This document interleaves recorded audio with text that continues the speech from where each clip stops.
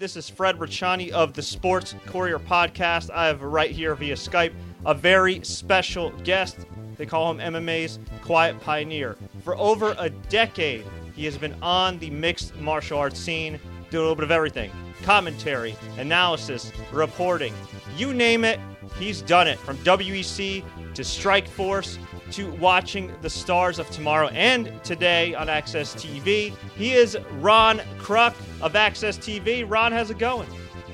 I'm doing great, Fred. I appreciate that introduction, and anytime you throw the word pioneer out there, it means you're old. But I appreciate it, man. I have been around for quite a while in this crazy MMA world we live in.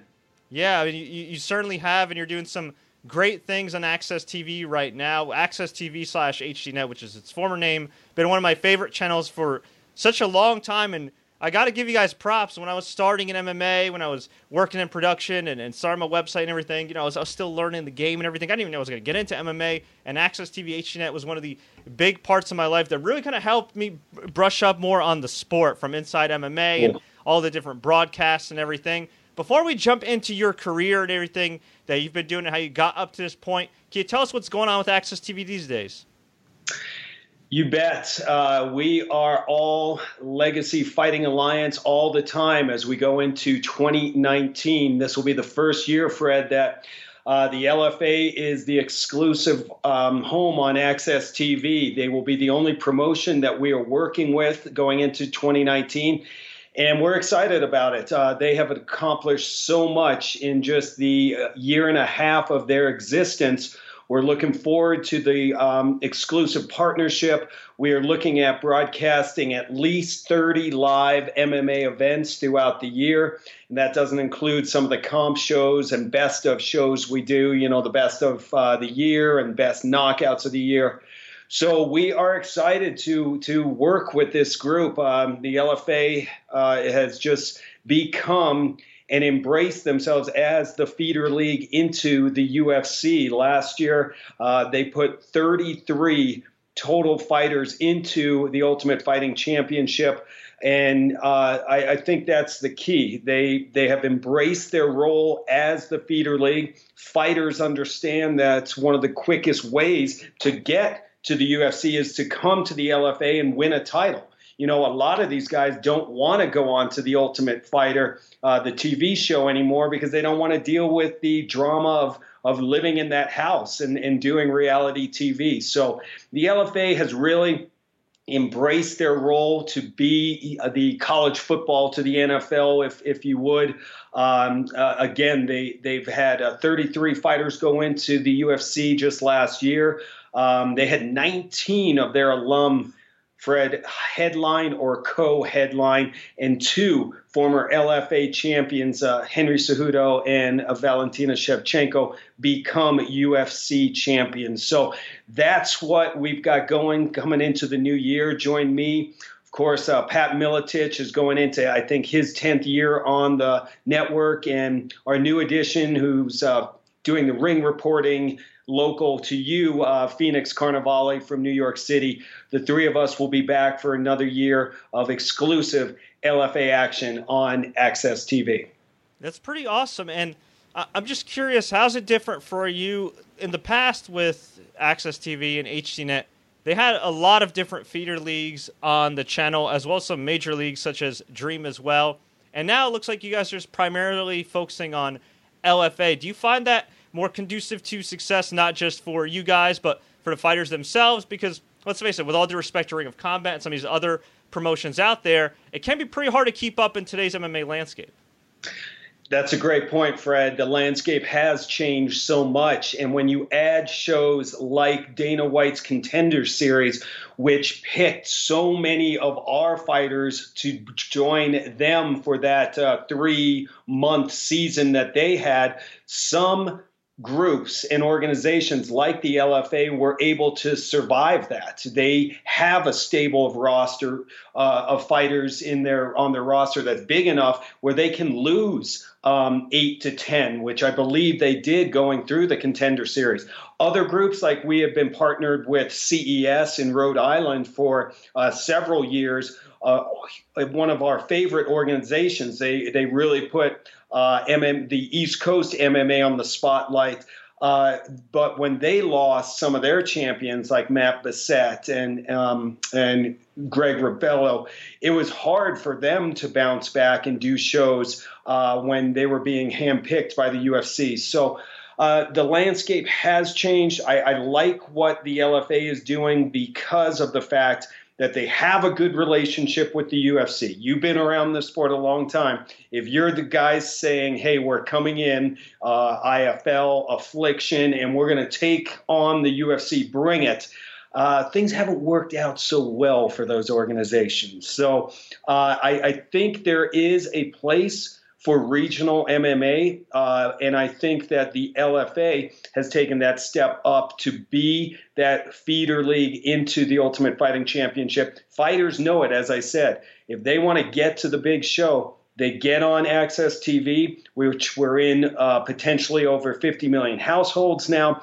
They can get their name out there, but they can also just go and do the work. You win a title, and then you move on to the big show. We'll get to the rest of Access's Combat Sports Programming in a second. I want to talk about your career. For those that don't know them, I just know you as the commentator from Access TV. You've been around for a long time, man. Not to call you old. I don't think you've aged a day. It's been like 8 years since I've seen you. I'm looking at it right now. Whatever aging plan you're on, man, I want to get on that. But you actually started with HDNet, Access TV, way back in the early 2000s. So before even that, right? Did you originally want to get into journalism? Growing up, was that something that you had your eye on, or did you end up pivoting into this career? You know, I had always been intrigued by television and radio, especially radio. I, growing up, had the radio in the room and listening to sports all the time, live sports. And so I always was intrigued by radio. I decided to, once I got to college, went to University of Colorado to get my degree in broadcast news journalism with an emphasis on sports. So, you know, I took the route of interning at a couple different networks here in Denver, the NBC and the ABC affiliates. And I started out on some local, after I graduated from CU, just doing local television. We were a good friend of mine, his dad's been on the radio here in Denver for decades, and Joe Williams and Irv Brown, and they started a TV show here in Denver where they did nightly sports talk on a local cable access channel with guys like Woody Page, who's on ESPN now. And that's where I really started. I started covering the Nuggets. I started covering the Avalanche. I was their main field reporter, and it was a great opportunity where a lot of the guys I graduated with were in Scottsbluff, Nebraska, covering tractor races. I was covering the NHL Stanley Cup and had this great opportunity. Fast forward a few years, a friend of mine started at HDNet when Mark Cuban launched the network in 2003. And they were in dire need of programming. This was the first all high-definition 24/7 network, and she knew I could be pretty versatile. So I went over there and started on a show called Across America, where I traveled around to different crazy festivals. And then the executive producer of sports, Daryl Ewald, Cuban launched this network to be more of a sports channel back then.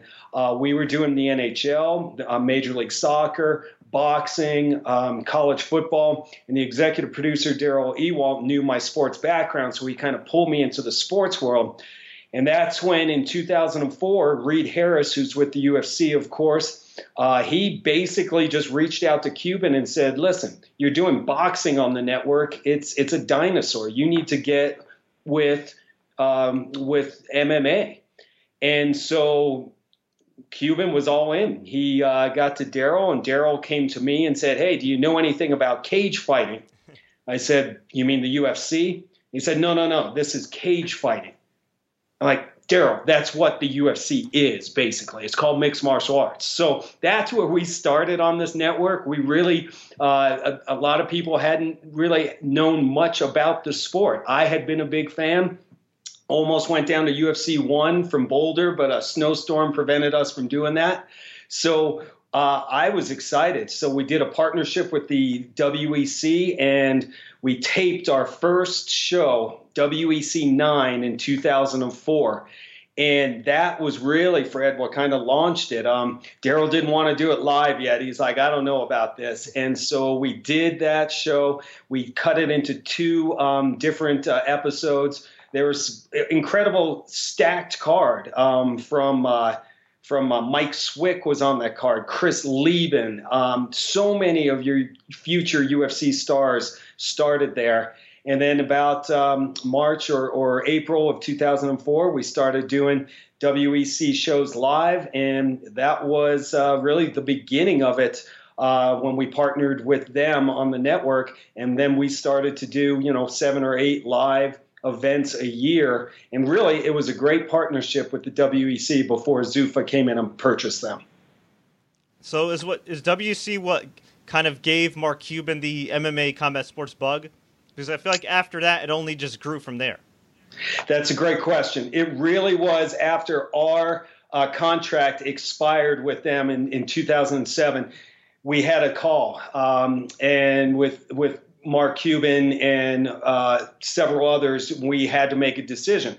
Zuffa wanted to buy the WEC. We were trying to figure out, okay, do we make an offer for them? Do we go out and broadcast other organizations, or do we start our own? And that's what Mark decided to do with HDNet Fights. He decided to do his own promotion and really take on the UFC. And we did 2 events, Fred, both going down in Dallas at the end of 2007. And that's really when I think the landscape of MMA was shifting. We had the WEC on for a while, so we had become established in the MMA world and by fans. And then when Mark started his own promotion, it just gave the other fighters the opportunity to go to other places. And I think another milestone part of that year was we broadcast the first ever Fedor Emelianenko fight live to the U.S. That was Yarnoka on New Year's Eve. So here we come. We're doing our own promotions, and then we're bringing in the Japanese style with Pride going away. There was a void left in Japan. So we started doing the live MMA in Japan and really filled that void. So I think that's what really changed the landscape. Mark did 2 shows, and they were pretty successful, but he also realized that there's a lot to become the UFC. And at that point, he decided, let's keep doing the Japanese shows, Dream, Sengoku, and then let's get some partners here in the U.S. and we'll let them do the promotions. We'll do the broadcasts. And that's kind of how we shifted then. One show I really missed that you guys used to do was Inside MMA. And for those that don't know, it was a news magazine show covering all the latest topics, about an hour long. And MMA, it featured yourself, the MMA legend Bas Rutten, and in my opinion, the media legend Kenny Rice, a mutual friend of ours, a guy who I think is just a pro's pro, somebody that doesn't shy away from the tough questions, the tough topics, that keeps everything in line. And very true. And you guys had about nearly a decade run or so, and it was a combination of you guys, plus I know Mauro Ranallo was involved in some of the later shows, and I thought you guys did a tremendous job, not just covering the current events of UFC and Strikeforce and Bellator, which everybody does these days, but you did put a spotlight on a lot of these stars of tomorrow. Whenever you had a guest list, you'd have like a UFC guy, you'd have an MMA legend here and there, but you would always squeeze in 1 or 2 rising stars on the panel as well, which I thought really kind of raised their stock and allowed fans to kind of get to know them more. Looking back now, we're a couple years removed, I think, since the last Inside MMA episode. What do you think is the legacy of that show? Well, number one, thank you for bringing it up. It was a great run. We did a decade on national TV, and there aren't too many shows that can say they accomplished that. SportsCenter can say they did that. That's about it. We had a great run, and it was some of the keys to our success were what you brought up. I worked with some of the most talented people in the business, producers from behind the scenes to Kenny Rice, who I 100% agree with you is one of the best broadcasters, so versatile, can do any sport. And he was really a mentor to me, and we've become pretty much best friends. I try to see him and his dad on a yearly basis. And then, of course, Boss Rutan. Boss taught me more about the sport than I could ever ask, and he was so humble, and there were no dumb questions, and he just helped me get to where I needed to be to become a true reporter in the field. And then working with Morrow and Michael Chavello and Pat Miletich, just great pioneers of this MMA world. You know, I think when you talk legacy, I think that we exposed people to the sport who were not MMA fans. Of course, the diehards were tuning in to see what we had to do. You know, we were the first when we were on Monday nights before the Fox deal. I'd go out to the UFCs, cover them, and we were the first to show part of their highlights, but to have post-fight reaction. And 2 days after the event back then in 2007, that was groundbreaking. So we did a lot of that where, as you said, Fred, it wasn't just about the UFC, though. We covered Strikeforce. We covered Bellator. We covered the smaller regional promotions that we were doing on our network. It was a sport center for mixed martial arts, and you don't have that now. Now you can check out, UFC Tonight, but you're not hearing anything about Bellator or any of the other organizations, which I understand.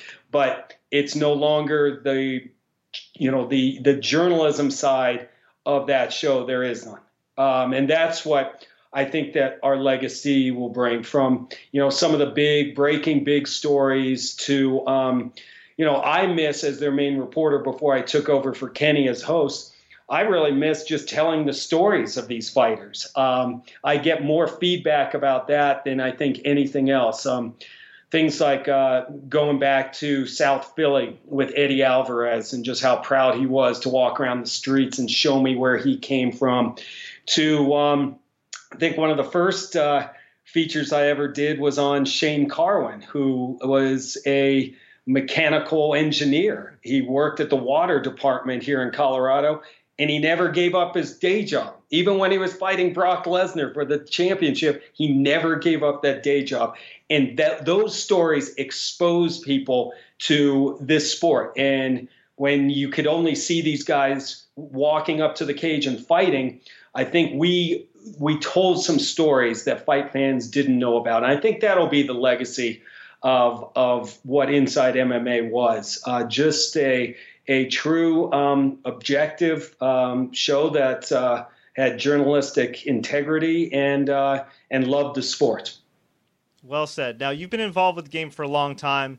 It's hard to believe I've been involved in MMA now for like almost a decade as well. And when you're around the sport, you know this as well as I do, you witness some wacky things. Of course, we've had the John Jones deal where he had an abnormality in his test. Hey, let's move UFC 232 on 6 days' notice. We had the cancellation of UFC 151. We've had little things that only guys like us remember, like going to a Bellator show and watching Eric Prindle kick some guy square in the groin when a referee warns him not to kick a guy in the groin. I mean, I've been in arenas and covered events where a guy wasn't allowed to fight because he was under 21 in a casino at a show he was headlining. I mean, just wacky things. And all the years you've covered MMA, what is the wackiest thing you've been a witness of at a live event? Oh my gosh, that is a tough one. Anything stand out? There's a few. I will say, going back, number one, at Yarinoka in Japan, number one, doing a live broadcast from Japan with a Japanese crew was a huge undertaking to begin with. And there were many challenges, just the communication between the American side and the Japanese side. And that broadcast, I do remember, it was going so long. It was one of their epic New Year's Eve shows that was supposed to go for 6 to 7 hours. But the TV window in Japan was only 4 hours.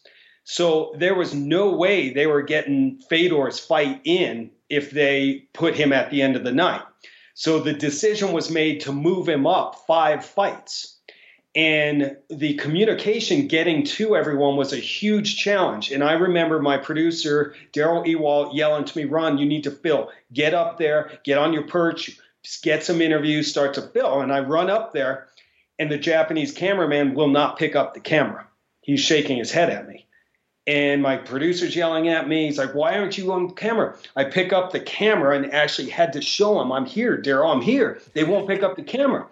Well, he wouldn't pick up the camera because the Japanese crew worked on a script that was so tight. Coming in, here's your commercial, here's this, the interview next, do the fight. That once we changed things, they freaked out. They're like, no, it's not in the script.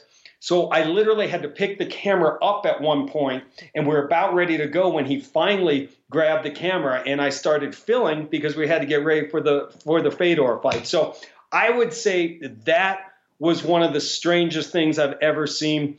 And then maybe on the second story that comes to mind more recently was during an LFA show this year. It was on a post-lim. So the fight is over. A post-lim, they just some of the locals fight. Pat Miletich and I are getting ready to do our web recap.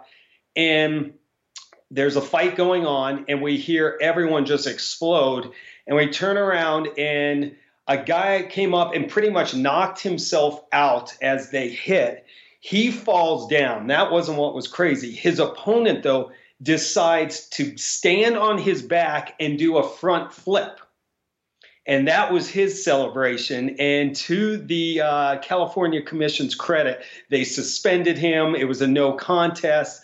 It was one of the craziest things I ever saw was for someone to do a front flip off a knocked out opponent. Just insane. Hey, there's no MMA like MMA. For those that don't follow the sport or you haven't been involved in the sport, I'm telling you, at some point you're going to notice something wacky, and it just, you just roll with it. It's MMA, right? Exactly right. And you mentioned it before, Fred. You've worked in different aspects of broadcasting, and if you would have asked me, over a decade ago, if I'd be covering mixed martial arts and making a good living doing it, I probably would have thought you were crazy. So let's touch on that a little bit. You've been with Access TV now, HDNet, since 2003. Was there ever a point in time during your employment there that you thought, hey, I don't know if this relationship's going to last, that's been beneficial, but maybe I'll go elsewhere? Or was there never a doubt in your mind? I guess, is this something where they said, hey, Ron, from the start, like, we want to make a long-term commitment to you, or did this relationship kind of just develop over time? Because it's rare for anybody. I don't care whether you're at Access TV, ESPN, NBC, to be around that long with the company and still be thriving. Absolutely. And number one, I have to thank Mark Cuban for the opportunity. Mark has always believed in not only the sport of MMA, but the people covering it, and supported Boss, Kenny, Pat, myself, because there are times you go up and down and the major changes. I've been very blessed, Fred, to be able to really reinvent myself several times on this network, going from entertainment shows to back to sports, to the WEC as their ring reporter, to Inside MMA as their main reporter and fill-in host, then going, when Kenny left, to actually host Inside MMA in LA with Boss. And then finally, once Inside MMA was canceled in 2016, I went back to the live fights that Michael Schiavello and Pat Miletich had been doing without a ring reporter. I took over that role, and then a year later, Michael Schiavello decided to move back home to Australia. We saw that coming. And once again, I reinvented myself as doing, play-by-play for Access fights. Now, I had been doing play-by-play with the IFL, filling in for Michael for years, and then more recently with Glory Kickboxing. So I was ready for it, but it was another challenge. And I think that has really kind of contributed to my longevity on the network. I would hope so. But the opportunities have been great. And I've had other offers, and I've been very pleased with what Access TV and HDNet has given to me. They give me a ton of freedom. They give us the support we need and the resources we need. And so it's been a long, strange trip, but it continues in 2019. Yeah, you also filled in Strikeforce a few times as well, right? That's true. That's true. Yep. I had the honor of calling the final Strikeforce event with Pat Miletich and Frank Shamrock when Mauro Ranallo had some family emergencies going on. And I was out there covering the event for Inside MMA. And, we did our show Friday night, rolled in and started doing production meetings with Showtime. David Dinkins gave me the opportunity to do that show. And it was crazy. It was one of my favorite events to call. And it's funny how I always seem to walk into these type of situations, Fred, be it the last IFL show or the last Strikeforce. I've had the pleasure, I guess, to close some doors as well as open some. There's an old saying in pro wrestling for a wrestler: always bring your gear, because you never know Vince McMahon or somebody's going to say, "Hey, get in the ring." Would you say it's kind of the same thing? Would you say it's kind of the same thing in media? Always be prepared, always be on your game and ready for something. I mean, I didn't even know that story, by the way, about the Strikeforce deal. So, how long did you know before you actually had to broadcast the final Strikeforce show ever? That was, we worked out a deal that Friday night. So I probably knew about 14 hours before I was going live. Not much sleep happened that night, but you're exactly right. You've got to be prepared. You've got to be ready to fill in for anyone. And, we were talking earlier about, if there was some advice I'd give to those not only in the media but trying to work in combat sports, is you have to be versatile. You have to be able to do different jobs. I mean, I wouldn't have lasted this long if I was just a reporter and all I could do is cover an event and be done. I mean, I'd be gone. That's where I really honed my skills doing play-by-play. And then studio hosting is a different deal. You have to be able to do those different opportunities. And I think that that's truly what has helped me over the years. You can't, the days of like going and just being a reporter standing in front of the camera, they're gone. You go to local television markets now, decent size like Vegas, and you see their reporters are shooting their own stuff. They're writing their own stuff. They're on camera in front of the camera reporting. They're doing it all. And so that would be my advice in this new age of media as we go into 2019 is be prepared to do it all. Know how to write, number one, and then know how to do interviews and just be well-rounded as possible. You guys make play-by-play look pretty easy, but I know firsthand, that's certainly not the case. Can you walk us through kind of like the day in the life of a play-by-play announcer, a commentator? Like, what does your day look like with Pat Miletich before, during, and after an LFA show? Yeah, basically, our events are on Friday nights. So, that's kind of the key nights of the live broadcast. So, my week consists of Tuesdays. We do our production call with our producer, Jamie McClintock, and EP Jason Vaughn. And we do a conference call. We start working we're looking at the card. We're looking at storylines. We're looking at possible features to do. And then we have a call with the LFA. We do that in the afternoon, finalizing the cards, getting any new information before we head out. For me personally, being in Denver, if the event is on the East Coast, I leave on Wednesday. If it's on the West Coast, sometimes I can leave Thursday morning. But Wednesdays usually travel and prep day. I start all my notes on Tuesday and then really get into scripting and fight notes on Wednesday.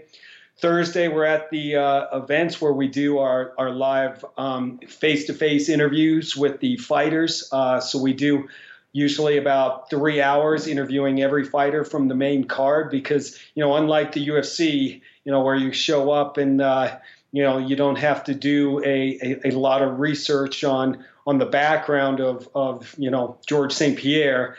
You do have to know who these guys are. And that's where we get a lot of our information during the fighters meetings. Our production team will do the headshots and the green screens with the fighters before the weigh-ins. Normally have a team dinner on Thursday night.